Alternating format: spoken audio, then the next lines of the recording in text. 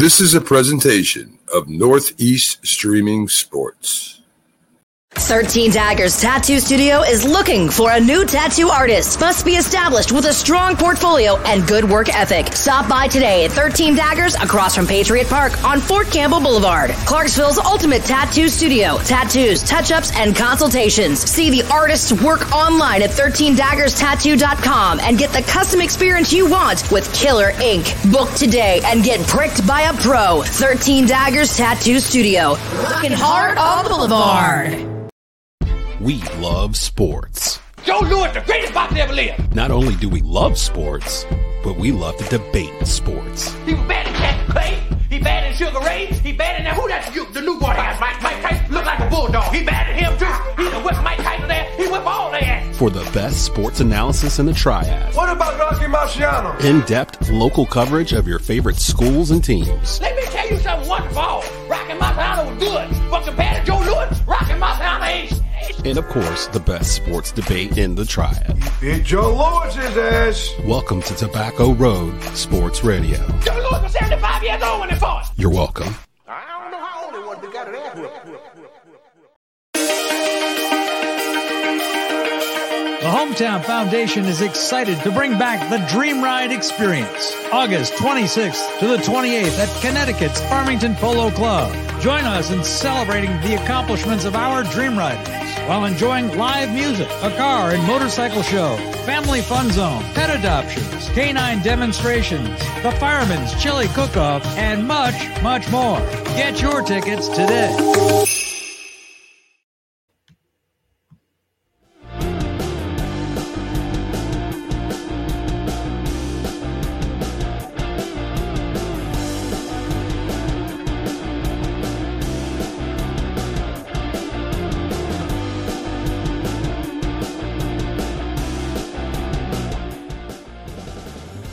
Good evening, ladies and gentlemen, and welcome to another edition of Frankly Speaking Sports. I'm Larry Frank. I'm your host for tonight, and another great show we have in store for you this evening. Thank you so very, very much for all of you that are joining in on several different platforms. We have people joining us watching us live on Roku TV. That's right. If you folks have a smart TV, go to Roku TV, download Northeast Streaming Sports, and you can watch Frankly Speaking Sports every Monday, Tuesday, Wednesday night, 9 p.m. Eastern, 8 p.m. Central, and 6 Pacific. Also, we are on several different Facebook platforms. We want to, first of all, welcome all the different Tennessee Titans and Nashville Predators, different fan clubs on tonight. Thank you so much tuning in, as well as Carolina Hurricane fans. Thank you so very much. We appreciate it very, very much. We are on Facebook on Northeast Streaming Sports, Facebook on Frankly Speaking Sports. We are also on LinkedIn. We are on YouTube, 2 different YouTube channels, Northeast Streaming Sports and Frankly Speaking Sports. We are on Twitter as well. And then, of course, you get the opportunity also to listen to us on SportsWire Radio. That's right, SportsWire Radio is covering us tonight. And tomorrow, you can re-listen to this show. That's right, re-listen by going to TobaccoRoadSports.com every Tuesday, Wednesday, Thursday, 11 a.m. Eastern Time, 10 p.m.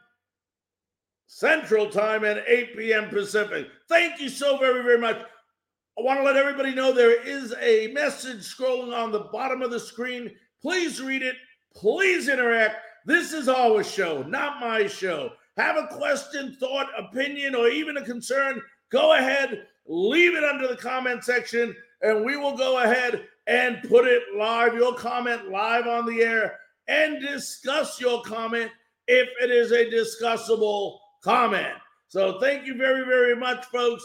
Please interact. We are about minutes away. You know, we talked earlier and about the Tennessee Titans. We've been talking a lot about the Tennessee Titans, and we're going to continue to talk a lot about the Tennessee Titans as we are getting ready for rookie camps. I believe rookie camps start tomorrow. The times and dates of all the game released tomorrow night at 8 p.m. So lots and lots happening in the NFL and for the Tennessee Titans. And, before the draft started, one of the specific needs that the Tennessee Titans needed was an offensive lineman. You have to get somebody to protect Ryan Tannehill. We've been talking about it since the season ended last year. You can't allow your quarterback to get hit, bumped, beat up, and sacked 47 times and expect this team to prevail, especially when you get to the playoffs. That may be okay in a weak AFC South, but remember, these teams are starting to get better now, including Indianapolis. But it proved again during playoff time when your quarterback is consistently being rushed, mistakes are going to happen, whether it's sacks, fumbles, interceptions, as it was versus the Bengals. We have to do something to protect Tannehill. What did they do during the draft? They got a beast of a tackle. Plays right tackle, plays left tackle. And we're going to be discussing and learning more about him in 5 minutes when Alex Gleitman, Ohio State insider at Buckeye Scoop, joins us live to discuss Nicholas Petit-Frere, who was a second-team All-American, first-team Big Ten, and he was our round 3 numbers 69 pick for the Tennessee Titans. We're going to be discussing him, but this guy is good. He's very good, guys. Listen to the statistics. I think I have it here. When you look at Nicholas Petit-Frere, he had 20 starts, both at left and right tackle. And this is the stat. If you want to get fired up, Titan fans, you want to get pumped, you want to get aggressive, you want to get loud, this is why. Look at this guy. Look at this guy. He allowed just 36 pressures, 36, and only 3 sacks. One more time. 36 pressures and 3 sacks in his entire college career. What are we basing that on? 1,593 pass blocking reps. That's right. 1,593 passing reps. He's only allowed 3 sacks and 36 pressures. I'll tell you what, the Tennessee Titans are going to be so happy to have this guy, 3rd-round pick in a draft that was just packed with offensive linemen. Of course, most noticeably, Cross and Evan Neal and Ike Ekwonu, who actually just signed with the Carolina Panthers today. So we are going to have that luxury and honor of talking to Alex Gleitman in about 2 to 3 minutes. So we don't want to get into too much before he comes on. But the Tennessee Titans should be glad. Now they got a pass blocker and a rush blocker that they so dearly need. And, when you talk about quarterbacks, and people, been giving Ryan Tannehill crap now ever since that game ended versus the Bengals. But you have the right quarterback. You have the quarterback that's consistently been getting you to the playoffs. Now we got to find out, what do we got to do to help this guy get over the hump in the playoffs? And by adding a guy like Frere, it definitely is a step in the right direction. And, now you got to say for Tannehill, you got to get him maybe one more receiver. I like Burks. You guys heard yesterday we did, a little segment on get to know Treylon Burks. Tonight, like I said, we're going to do it on Nicholas Petit-Frere in a couple of minutes. So we want you to know these guys, and we want you to get to learn a lot about them. But, there are 2 receivers out there that they could go after the Titans. One is very inexpensive. The other, I'm not sure. Everybody's talking about Will Fuller. And it's not a bad choice at a wide receiver if you can pick him up cheap. But he is nothing that's extravagant or something that is, replacing an A.J. Brown by any means. He is a guy that hasn't had I think he's had 800 yards, over 700 yards once in his 6-year career. The biggest season he had, 2020, 8 touchdowns in a season, but he does have a 69% catch rate. The other guy that I would love to see them go after, and the Tampa Bay Buccaneers may not have a choice to let them go, hasn't played a lot there, but when he does play, he makes the most of his opportunity. Keep your eyes open, folks. Keep your eyes open for Scotty Miller. Scotty Miller is fast. He has speed. He can go up for a ball. He can outrun people. If they let him go, which they're talking possibly about doing that in Tampa Bay, it would be a steal for the Tennessee Titans to go after that talent and see what they can do with the guy who just happens to be a victim of circumstance when you have Mike Evans and Chris Godwin and Gronkowski out there. They got Tyler Johnson. They had Antonio Brown. There just wasn't enough room for Scotty Miller to play. So it'll be interesting to see what the Buccaneers do and what they go on doing with Scotty Miller, and see if the Titans, if they really want a good receiver, I'm giving them the vote of confidence to go after this kid, because he could be something very, very special, especially with Treylon Burks and Robert Woods there. And this guy would suit this team just fine with that outside speed. Ladies and gentlemen, let's take a quick 15-second station break. And when we come back, we're going to have Ohio State insider Alex Gleitman. We'll be back right after this message.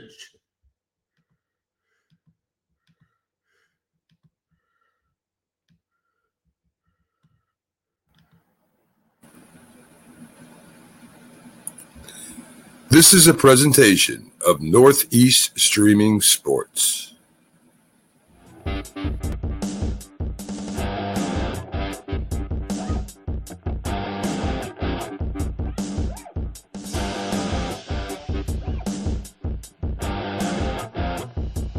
Ladies and gentlemen, welcome back to Frankly Speaking.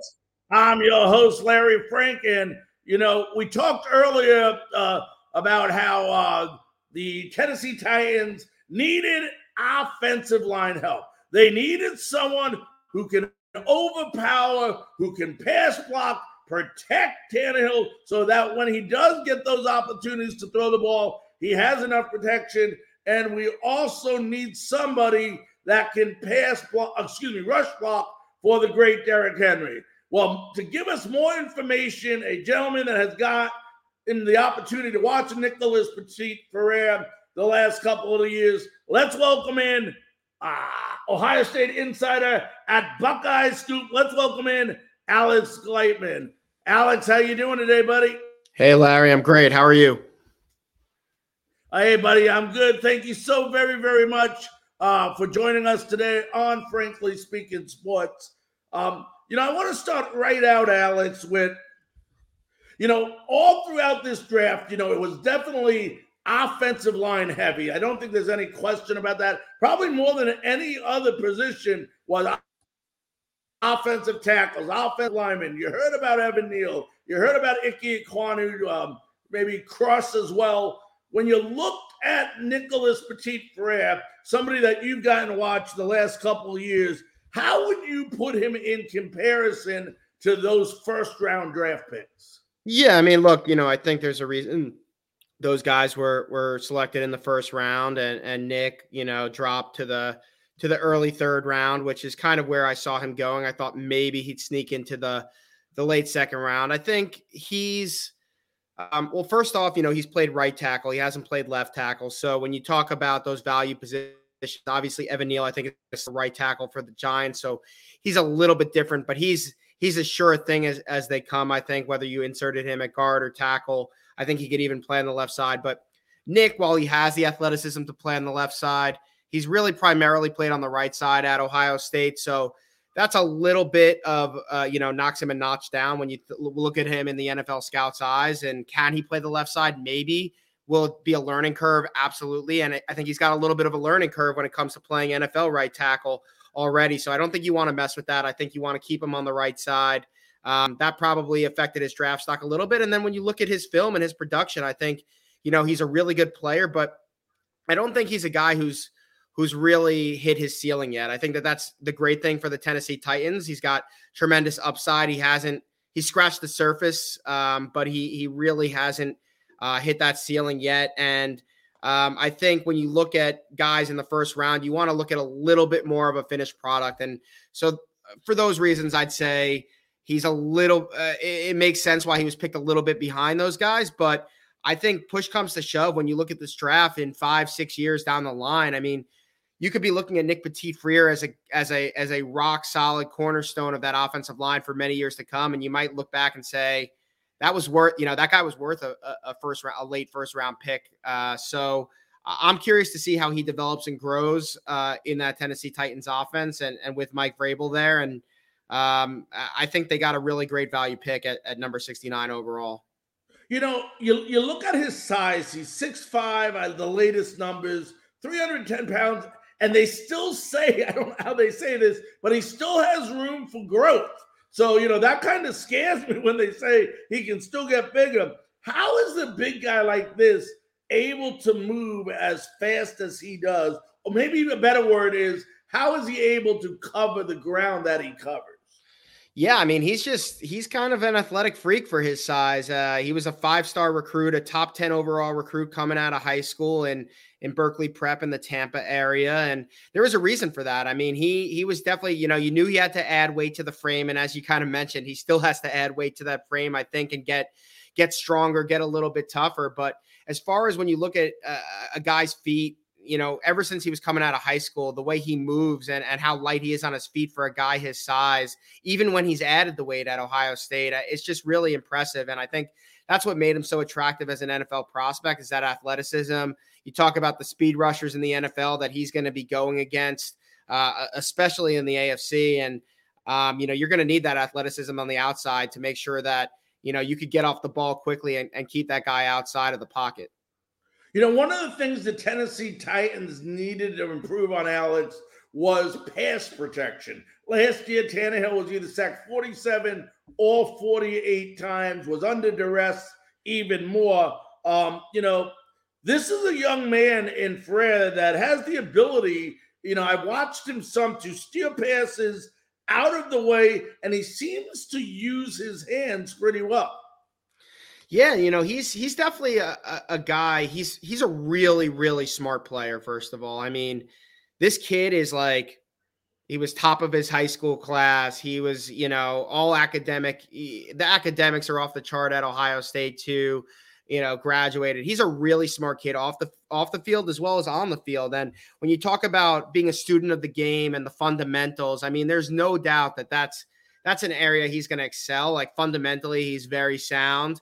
And to go with that athleticism is definitely a rare combination. So for me, I think, the areas he needs to improve are getting stronger. And I would say getting a little bit tougher, playing with a little bit more of that nasty streak. And when you play for Mike Vrabel, hopefully some of that rubs off on you. Mike's an Ohio State guy. I'm sure he's talking to Ryan Day and talking to other guys he knows there about Nick. And that, that's one of the reasons they went in and got him.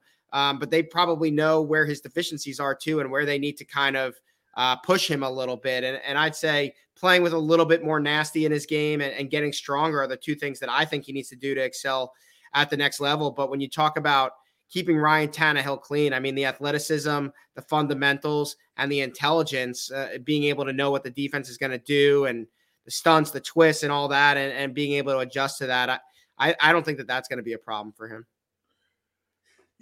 Everybody knows obviously about C.J. Stroud and what he did last year, what he might do this year, obviously. And you had an unbelievable running game as well. A lot of people, overlooked that because of Stroud. I believe Henderson rushed for over 1,200 yards, if I'm correct, last year. How much of an impact did Frere have on that running game?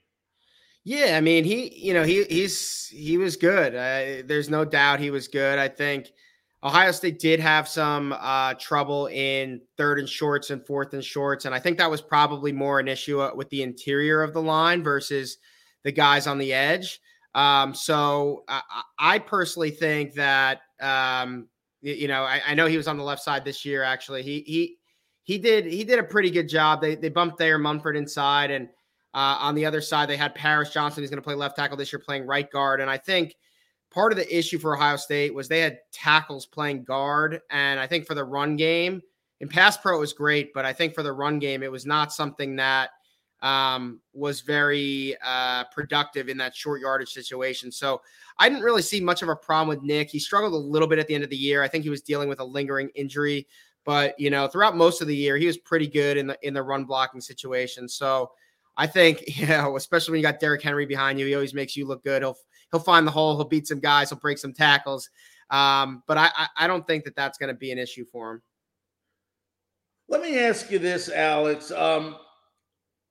He's a 3rd-round pick, number 69. Knowing what you know about him, watching him play, I know you mentioned he needs to get a little tougher, which in the NFL, you better get tougher because you know what'll happen to you if you don't. But does this young man have the ability to start in the NFL? Yeah, absolutely. And I made a mistake before. I mentioned he only played the right side. He did play the left side this year, but before that, he primarily was on the right side. Right. They made the switch late this year and decided to move Munford, who started at left tackle previously, inside to left guard, and move Nick out to the left side. That was a decision made kind of later in the summer and right before fall camp. So, I still think he's a right tackle in the NFL. But I think he's a starter in the NFL for sure. Year one, I don't know. I know that's what you expect these days from a 3rd-round pick, to be able to come in and, join that lineup right away. I think he can battle and compete for a position this year. But I think, year 2 and beyond, as I said, I think you might be looking at this guy 5, 6, 7, maybe even 10, 12 years as a guy who's maybe never like a Pro Bowler or a multi-year Pro Bowler or an All-Pro or Hall of Famer or anything like that. But I think you might look back. I think you're going to look back on him in 10, 15 years and say, this guy is a rock solid, no doubt about it, starter on a good team in the National Football League. You do a lot of different things in the NFL. It's a lot more complicated, as you know, than college football. Although Brad did play at a big-time school like Ohio State. You mentioned earlier about his learning and stuff. Do you think that he'll be able to adapt quickly to all the different types of stunts and maneuvers some of these defensive linemen do? Do you think his intellect and his IQ, football IQ, is smart enough to figure that out? Yeah, absolutely. I no concerns for me about that stuff. That part is a no doubt about it. I just think, again, is he going to be strong enough? Is he going to, play with a little bit more nasty in his game? And I think those are the things he needs to do. I think the fundamentals, the footwork, the intelligence, I have zero doubts that he'll make that adjustment. Again, there might be a year to get adjusted to even at Ohio State, you play the best of the best in practice and in games, but there's still an adjustment from the speed and the level of competition in the NFL. So maybe it takes a year for him to kind of, get under his belt. But I think long-term, I don't think the Titans will have any concerns on that front. We're talking to Alex Gleitman, Ohio State insider at Buckeye Scoop. Alex, there's so much made of, and I'm not a big fan of this, and I'd love to get your opinion on, after the season is over, and these guys, obviously, they know who's going into the NFL draft, who declared themselves.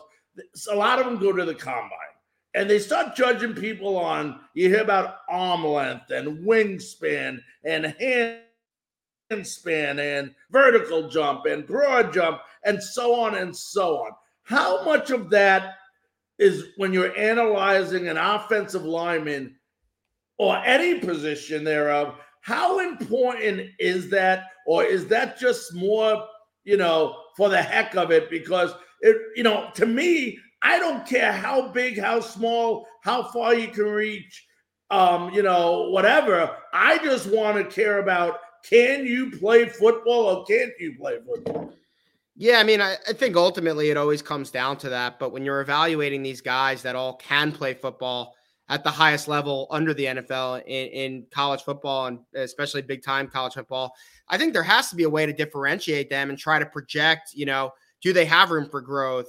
How does their game translate to the next level? And I don't think all the things at the combine, like I think a 40-yard dash for a lineman is really silly. I know a lot, they look at the splits a lot and the 10-yard split and things like that. But I think the 40-yard dash is silly to look at that number. I think there's some other things that are a little silly, but I don't think, when you look at a guy, especially like Nick, who's super athletic, and being able to see how athletic he is versus the other linemen and things along those lines. I mean, it just helps you evaluate it, and it helps you understand how he's going to be able to translate that game to the next level. So, that's one part of it. And then the measurables, I agree. Like, you turn on the film, if you could play football, you could play football, but the reach, obviously, important, the size, important. You want to be able to have those things translate to the guys that have had success doing it in the league. And there's a reason why, long arms and certain, height and weight and things along those lines are measured, because, you look at the best defensive linemen and defensive ends in the NFL, and the guys who have had success stopping them, all have certain things in common when it comes to measurables and athleticism and things along those lines. I'm going to jump from talking about Nicholas Petit Frere to a little bit before I let you run about Ohio State. Camp's going to be opening up here, in 30 days, 45 days? I don't know the exact date in the back of my head, but what is the outlook for the 2022 Ohio State Buckeyes football team? Yeah, I mean, it seems silly saying this because it almost feels like, that's the expectation every year in Columbus, but I think it's championship or bust. And I as a realistic person who analyzes the team, I think that's not the case every year. Last year went in, and I don't think it was championship or bust. I think the expectation was still to win the Big Ten and go to the college football playoff, even breaking in a first-year quarterback and questions about the defense and things along those lines. But for me, when you bring back what they're bringing back on offense with C.J. Stroud, who was a Heisman finalist last year and a Heisman favorite this year, potentially number one overall pick in the draft. You got Travion Henderson, a superstar freshman last year, entering his second year. Jackson Smith-Njigba, who, was arguably the best receiver on a team that had 2 first-round picks at receiver go in this year's draft, and Chris Olave and Garrett Wilson. He returns along with 5-star studs that Brian Hartline's filled that room with. And I know they lost Nick, they lost Thayer Munford on the offensive line, but they feel pretty good about the guys that are replacing them. With the offense they have, forget about the defense for a second. I think that's going to be the expectation regardless. But then you talk about the defense, which with a halfway decent defense last year, they probably walk into the playoffs. They bring in Jim Knowles from Oklahoma State, completely revamped the defense. He's gotten full autonomy there, simplified things, letting guys play faster, not think as much, and just play with their instincts. These 4- and 5-star studs that they've recruited over the years, changed the system up a little bit, brought in a few guys from the transfer portal, brought in a really good freshman class, and developed the guys that they already had. And I think there's optimism for the defense. They don't have to be the, Georgia defense of last year. Right. If they're a top 25 defense in the country, which is, they should be more than capable with the talent they have on their roster, there's no reason that they shouldn't be playing, in my opinion, probably Alabama in the national championship come January 9th. Yeah, all last year you heard about Bryce Young, and don't get me wrong, we heard about C.J. Stroud too, but it seemed like he was always on the back burner when it came to Bryce Young. You get to watch, the luxury of watching this kid play C.J. Stroud every week. How good is C.J. Stroud? I think he's awesome. He took a little bit he was hurt a little bit in the beginning of the year. He took a little bit, I think, of he had some learnings throughout the first half of the season, being the first-year quarterback, second year overall. And the 2020 year was kind of weird with COVID and everything like that, not really having the full off season to prepare. So it took him a little bit, but you saw what he did toward the end of the year. Michigan State, Michigan, in the Rose Bowl against Utah. I mean, this kid, what he was lacking was confidence, and he got that confidence as the year went on. And you add that with his amazing raw skill set and the development he's had over the offseason. I just, knock on wood, he doesn't get hurt. I mean, again, everything from Heisman, Big Ten championship, national championship, and potentially being the first number 1 overall pick in next year's draft, to me, are all on the table for him. And you're going to look from this year to next year. This year, you had a quarterback class where one quarterback went in the first round, and then basically none of them went until the third round. Next year is going to be a little bit different, isn't it? Yeah, I mean, it's, you saw, and I got to give the GMs in the NFL a ton of respect, because I really thought that they would reach for some of these guys in this year's draft and take some of them early. But, really Pickett was the only quarterback in the first round. And I thought everyone else was patient and took guys where they should have been taken. I thought Malik Willis, that was a great pick by the Titans. He should have went earlier than he went, I think. But, other than that, I was surprised that GMs waited that long. But next year, I don't think that's going to be the case. Stroud, Bryce Young. I mean, they're already talking up Will Levis and Van Dyke at Miami. And there's a few others they're talking there could be 5, 6, maybe even 7 first-round quarterbacks next year. So it's going to be really interesting to see, what happens next year. But look, if you look back at this point last year and who was projected to be, number 1 picks and things like that, I mean, it's completely different. So it's hard to sit here on, May 11, 2022 and figure out what's going to happen in April 2023. There's a lot of football to be played, a lot of film to be studied. But I think there's no doubt it's a much better quarterback class next year. Who did you think, in your opinion, you got to watch most of them, who did you think in this draft that just passed, in your opinion, was the best quarterback to go first? Oh, man. Honestly, I don't know if any of them were. Right. No, a lot of people don't. Yeah, I just, I like Willis. I'm a little biased to Kenny Pickett. I covered him from when he was like a sophomore in high school over here in Jersey. And, I don't know, though. I don't know. It's hard to tell. I think probably Pickett or Willis. I wasn't sold on Desmond Ridder. I like Matt Corral, but from an NFL perspective, I just don't know there. I think it was one of those two guys. So as I said, if Pickett was picked in the first round, number 20 overall, if the Titans got, in my opinion, at worst, the second best quarterback in this draft in the third round, middle of the third round, incredible value, just incredible value. Last question. I'm going to let you run, Alex. Something happened. Speaking of Pittsburgh, the big NIL story that came out of there. And I'd love to get your opinion because you've been following Ohio State, covering them for a while now.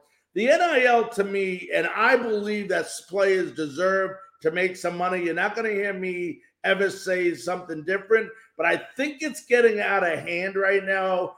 And when you see schools actually, to me, it looks like schools are buying players. That's basically what happening out there. What are your thoughts from, you cover a big-time school like Ohio State that has the ability to do exactly what happened at Pitt? I mean, does there need to be boundaries and guidances that say, no, we can't be buying players and offering them money from the school in order to get them to come to our school? No, I mean, look, that wasn't the intent of NIL. It really wasn't. And, right. They got to figure it out and figure out a way to crack down. I know they just came out with a ruling this week about punishing the boosters that are basically trying to buy the guys like Jordan Addison and things like that. The intent was to be able to allow players to profit off their name, image, and likeness. It wasn't to create free agency in college football. And, a kid going to the mall and signing autographs for fans who are willing to pay for that is completely different than a booster going to a kid and saying, we want to pay you $3 million to come play for our school. So I don't know what the solution is. That's, guys way above my pay grade have to figure that out. Alex, is that any different than what they're doing about, you just said, boosters paying people? No, that's what they're doing. That's what they're doing. Is it any different than what Adidas did to pay players? No, but that wasn't right either. And, right. That wasn't legal either. That wasn't legal per the rules. And all those guys got busted and put in jail and lost their jobs, the coaches that helped facilitate those things. So, they got to figure it out. The intent was not to use it as a tool in the sense of paying kids to come to your school. it was used, as a recruiting tool. It was like, what's your program to help the players maximize their profit and build their brand and the revenue and profit they could create while they come to your campus. But it wasn't, hey, Nick Petit-Frere, let me pay you $4 million to come play at Ohio State for the next 3 to 4 years. So they got to figure that out, and they got to do it quick. All right, Alex. Well, listen, buddy, I want to thank you so very, very much taking time out of your hectic schedule to join us here on Frankly Speaking Sports. Yeah, thanks, Frank. Appreciate it. Have a good one. All right, stay safe. All right, that was Alex Gleitman, Ohio State insider at Buckeye Scoop. We're going to go ahead and take a break, folks. When we come back, we're going to talk Nashville Predators. What's next? We're also going to talk Carolina Hurricanes. They're playing the big, bad Boston Bruins. And guess what? They're winning the series so far, 3-2. That and much more when we return here on Frankly Speaking Sports. Did you know that tattooing dates back to the Stone Age? Did you know that tattoos were once a symbol of high society? Did you know that Theodore Roosevelt had a tattoo? Did you know that 13 Daggers has been serving the area for nearly a decade? Whether you want bright, vibrant colors or death built from black and gray, let 13 Daggers create a custom piece of art just for you. Schedule your appointment and come get pricked by the pros. 13 Daggers Tattoo Studio, across from Patriot Park on Fort Campbell Boulevard. Walk-ins always welcome. 13 Daggers Tattoo Studio. Looking hard on Boulevard. Here at Tobacco Road Sports Radio, we ask the tough questions. Hey, you got any left-handed footballs? We're never afraid to tell you how we feel. Come on, we look like the damn Bad News Bears. We'll debate sports. We'll debate anything. Man, you lying. You ain't never met Martin Luther King. Knocked the wind out of me. Yes, he did. No, he didn't. Yes, he did. No, he did not. No matter what, Tobacco Road Sports Radio has you covered. I'm going to come right back at him. Soldier. You're listening to Tobacco Road Sports Radio.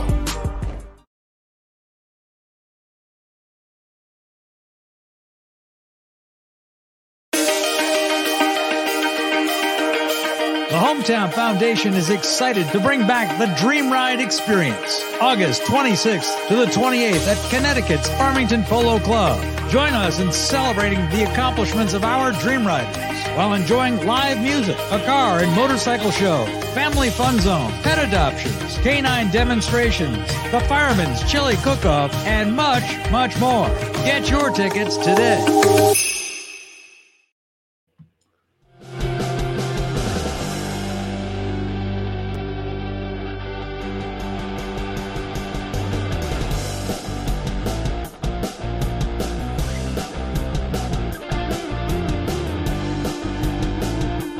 Ladies and gentlemen, welcome back to you, Frankly Speaking Sports. I'm your host, Larry Frank, and I'll tell you what, folks, I said it earlier, and I'm not the I told you so type of person, but I said it earlier before the playoffs started, and people ask me, what two teams do you think are going to be able to play in the finals? And I told people, I do not think the Tampa Bay Lightning, which we'll get into in a minute, will win the Stanley Cup again. I also didn't believe the Florida Panthers would win the Stanley Cup. And people say, well, how can you say that? They're the President's Cup champions, the best record in the NHL. Well, that's why I said it, because that usually does not happen when a team wins the President's Cup. But the two teams that I picked was first Colorado Avalanche, which just defeated the Nashville Predators and swept them 4-0. Unbelievable team there. Just unbelievable team that they have there with those two unbelievable goal scorers. And I said the Carolina Hurricanes. People said, the Carolina Hurricanes? I said, yes, the Carolina Hurricanes. When you look at the Carolina Hurricanes, folks, you'll take a team is consistency among every single player. When you want to describe the word team, there is no better definition or example in the NHL than the Carolina Hurricanes. Everybody on that team, when you look at this team, let me see if I have it, throughout the year, you have Sebastian Aho had 81 points, Svechnikov, 69 points, Teravainen, 65 points. You got Trocheck and D'Angelo, 51 points. Everybody contributes on this team. 37 goals by Aho. Schmechtergoff, 30 goals. Niederreiter, 24 goals. Stahl, 17 goals. Fast, 14 goals. They got Slavin here, who I love to death. Jarvis here. They have just an incredible team, and nothing was more evident than last night's game. They're playing the Boston Bruins. The Hurricane, the Boston Bruins last night, 5-1. 5-1 to go up 3-2 in the, I think it's 3-2. Yeah, 3-2 in that series. And when you look at this game, they controlled this game from the get-go. Antti Raanta had 33 saves in the game, and he's to be unbelievable to have this guy when you have, Frederik Andersen, who went out, before the series with an injury, hasn't been able to play. But Raanta has been fluid in that and doing a great, great job. Seth Jarvis had 2 goals yesterday. Tony DeAngelo, a goal and assist. It started off like this, folks. 6-11 in the first period. Jacob Slavin with his second goal. It was assisted by DeAngelo and Aho. And then 6 minutes later, at 12:17 of the first period, Tony DeAngelo, the power play. That's right, the power play. They made 2 of 5 power plays last night. It was 2-0 at the end of first. Second period, it was just Carolina. 15:52 into the second period. Seth Jarvis scored his first goal of the game. It was assisted by who? Aho! That's right. Aho and Tranavan each had the assist. Then in the third period, 3:31 in, Seth Jarvis scores his second goal of the game. That was the second power play by Carolina. After a goal by Clifton of Boston, 16:20 left in the game. They're down by 3. Boston Bruins pull their goalie, and Trocheck gets his third of the playoff. Final score, 5-1. Carolina leads that series 3-2. Meanwhile, Toronto comes back after that devastating loss in Tampa Bay. They come back and they defeat the Lightning 4-2. Lightning was up in this game 2-0 after the first period. They were outscored 3-1 in the third. William Nylander had a goal and 2 assists. Tavares had a goal, and Austin Matthews also had a goal for Toronto, who now leads that series 3-2. Meanwhile, out west, the Wild and the Blues. Blues are now up 6-2. They win 5-2. That's right.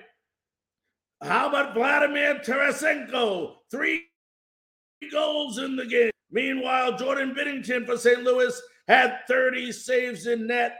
Great game by them. The Wild was 2 for 2 on the power plays despite losing the game, and the Blues were 1 for 2 on the power play. The Kings now lead this series. The Blues now lead this series 3-2. Then it was LA again overtime. Defeats the Oilers by the score of 5-4. It was 1:12 into overtime when Adrian Kemp got his second goal of the playoffs to give the Kings the lead. 2 goals and an assist. Meanwhile, Connor McDavid of Edmonton had a goal and 2 assists in this game. As far as tonight goes, folks, let's get you updated. It's the Rangers with 16 seconds left in this game. Turn it on, baby. 16 seconds left. Rangers are leading 4-3. 4-3. Rangers are leading. The Rangers are right now out shooting the Penguins 34-31. It looks like Chris Kreider had a goal in the first. Jacob Trouba for the Rangers had a goal. Ryan Strome and then Ryan Lindgren. And as far as the Penguins, it was Peterson, Malkin, Guentzel, and Malkin again. I'm sorry, that was penalties. I don't know what I was reading there, folks. Let's try that again. Quencel had his 6th goal in the first period, and then Letang and Quencel got his 2nd goal in the second period. Meanwhile, the Rangers were down by 1. They scored 2 goals in the third period, and that game is just about over. We will try to keep you updated if we can with a final score. So that's that, folks. Let's take one more quick break, and when we come back, we're going to end the show talking about the Nashville Predators. We'll be back right after this message.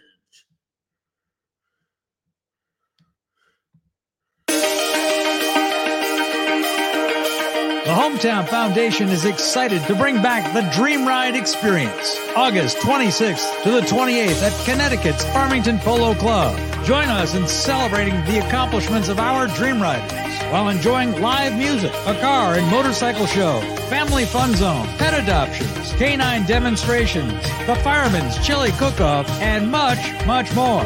Get your tickets today.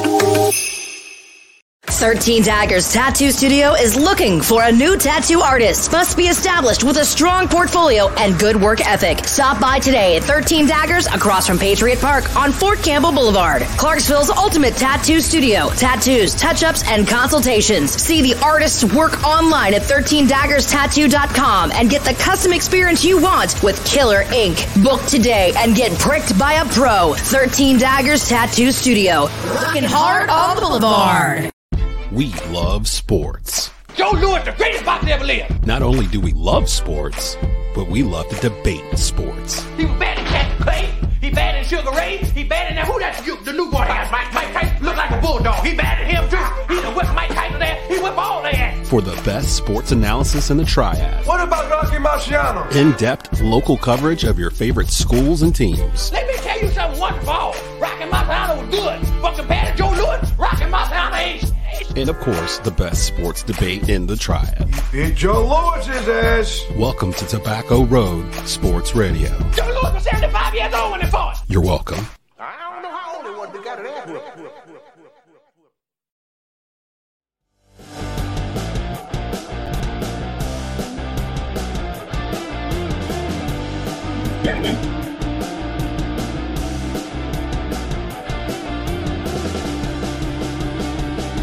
Ladies and gentlemen, welcome back to Frankly Speaking Sports. Want to remind everyone on the bottom of the screen, read the message. If you want to go ahead, you have a thought, an opinion, a question, a concern, we have a comment section. Leave it under the comment section, and we'll go ahead and we'll try to get it on the air as soon as possible. And we'll the topic you want us to discuss. Don't be shy. You don't have to be on Facebook. You can be on Twitter. You can be on LinkedIn. You can be on, any of these. If you have a comment section there, leave the comment.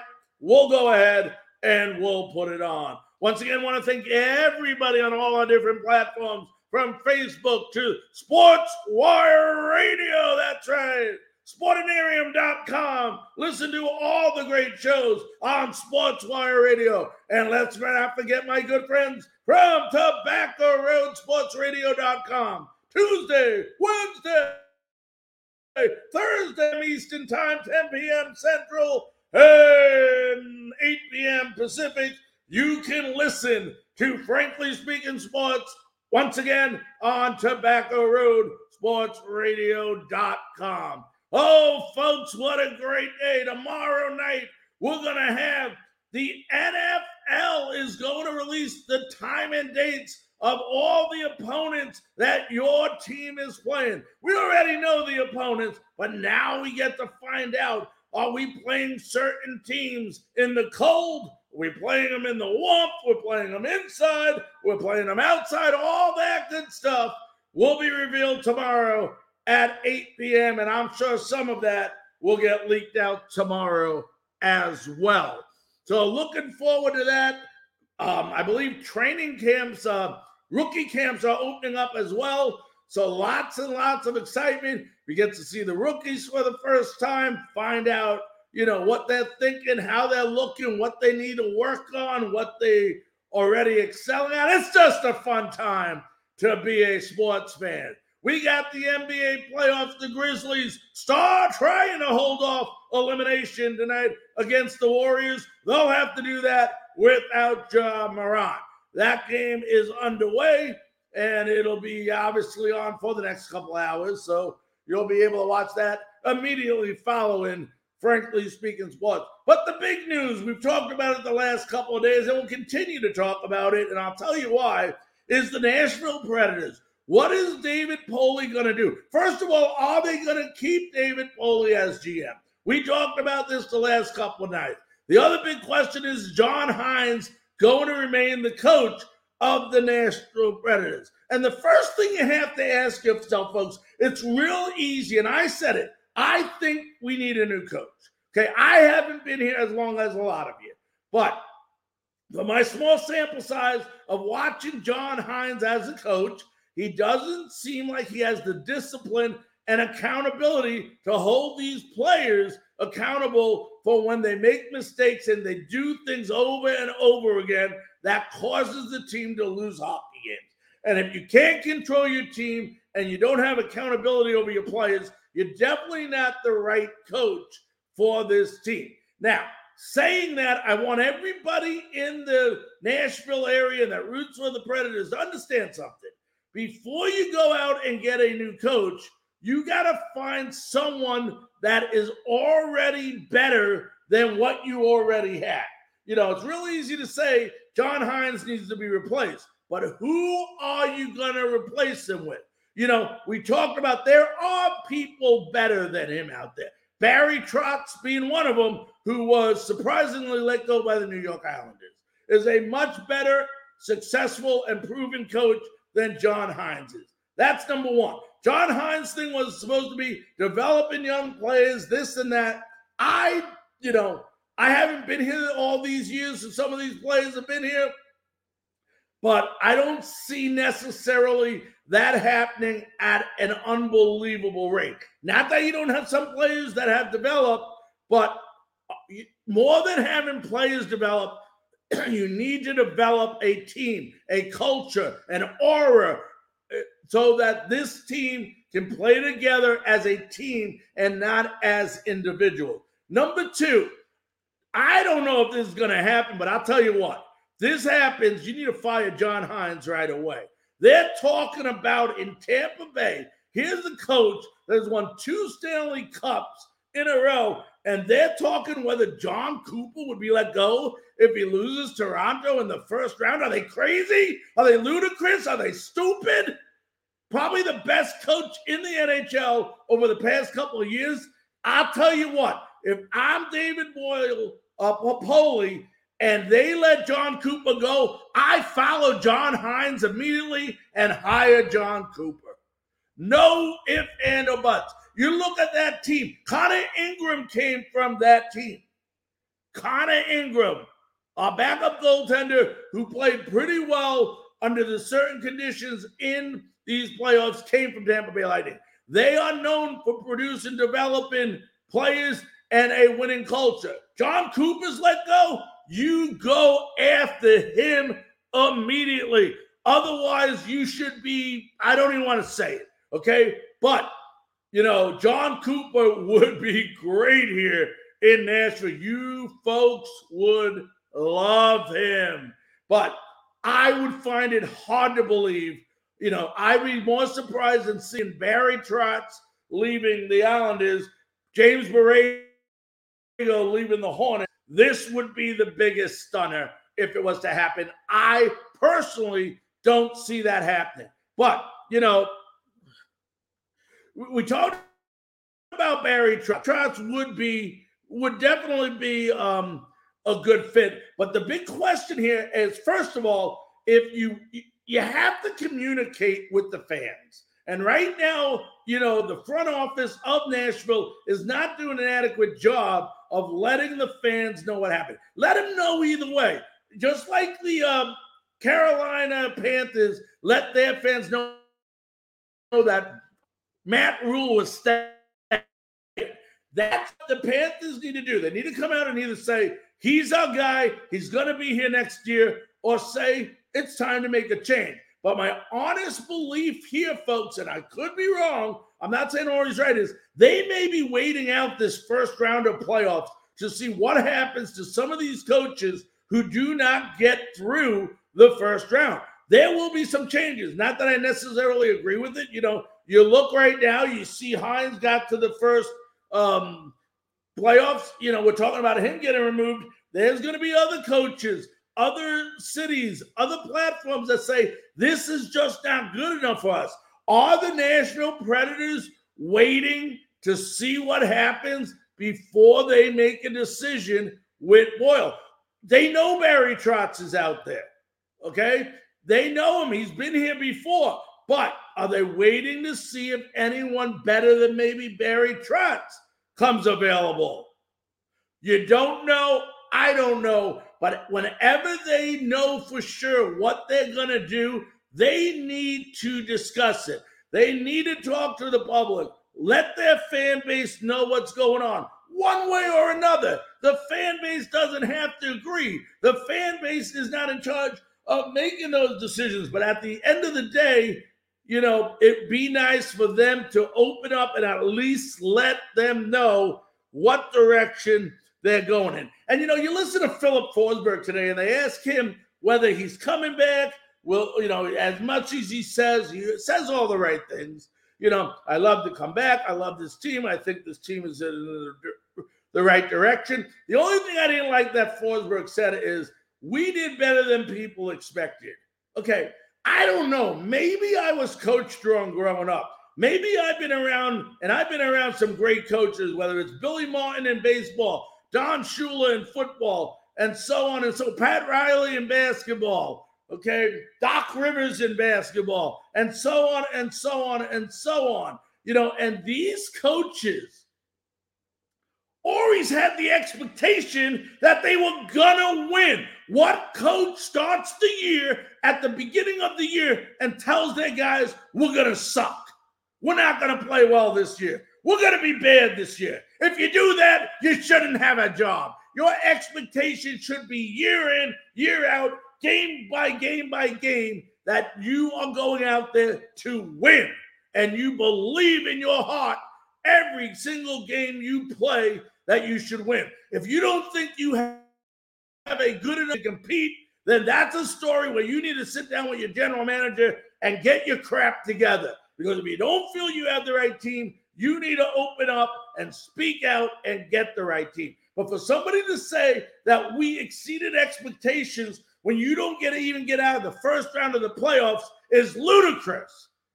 It's ludicrous. And I love Forsberg. Please. He's a great talent, a great hockey player. But at the end of the day, how low is your goal? How low is your goal? Is your goal to win 20 games? Hey, we won last year. Let's go ahead and win 20 this year, and we'll exceed expectations. Or do you go what people say? All these rankings said we shouldn't have been here. We should have been down lower. Those are expectations made by people that don't play the game. They don't play the game. At the end of the day, your expectation should be to win. If you don't go out there believing that you could win every game that's out there, you should not be playing the sport you're playing. Now, you may get beat, and that's fine, but you have to believe in yourself when you take that ice. Ladies and gentlemen, on behalf of all of us here on Frankly Speaking Sports, we want to thank you very, very much for tuning in this entire week. A reminder that we're going to have some great, great shows coming up next week right here on all of our same platforms. On behalf of all of us here at Frankly Speaking Sports, we want to thank you so very, very much. Once again, all the Predators group, Hurricane groups, Ohio State fans tonight, Tennessee Titan fans, all of the groups, thank you so very, very much for continuing to make our show, and I stress our show, a continued success as we keep growing, and even growing more. Have a great weekend. We'll see you back here Monday night, 9 p.m. Eastern, 8 p.m. Central, and 6 Pacific. Good night.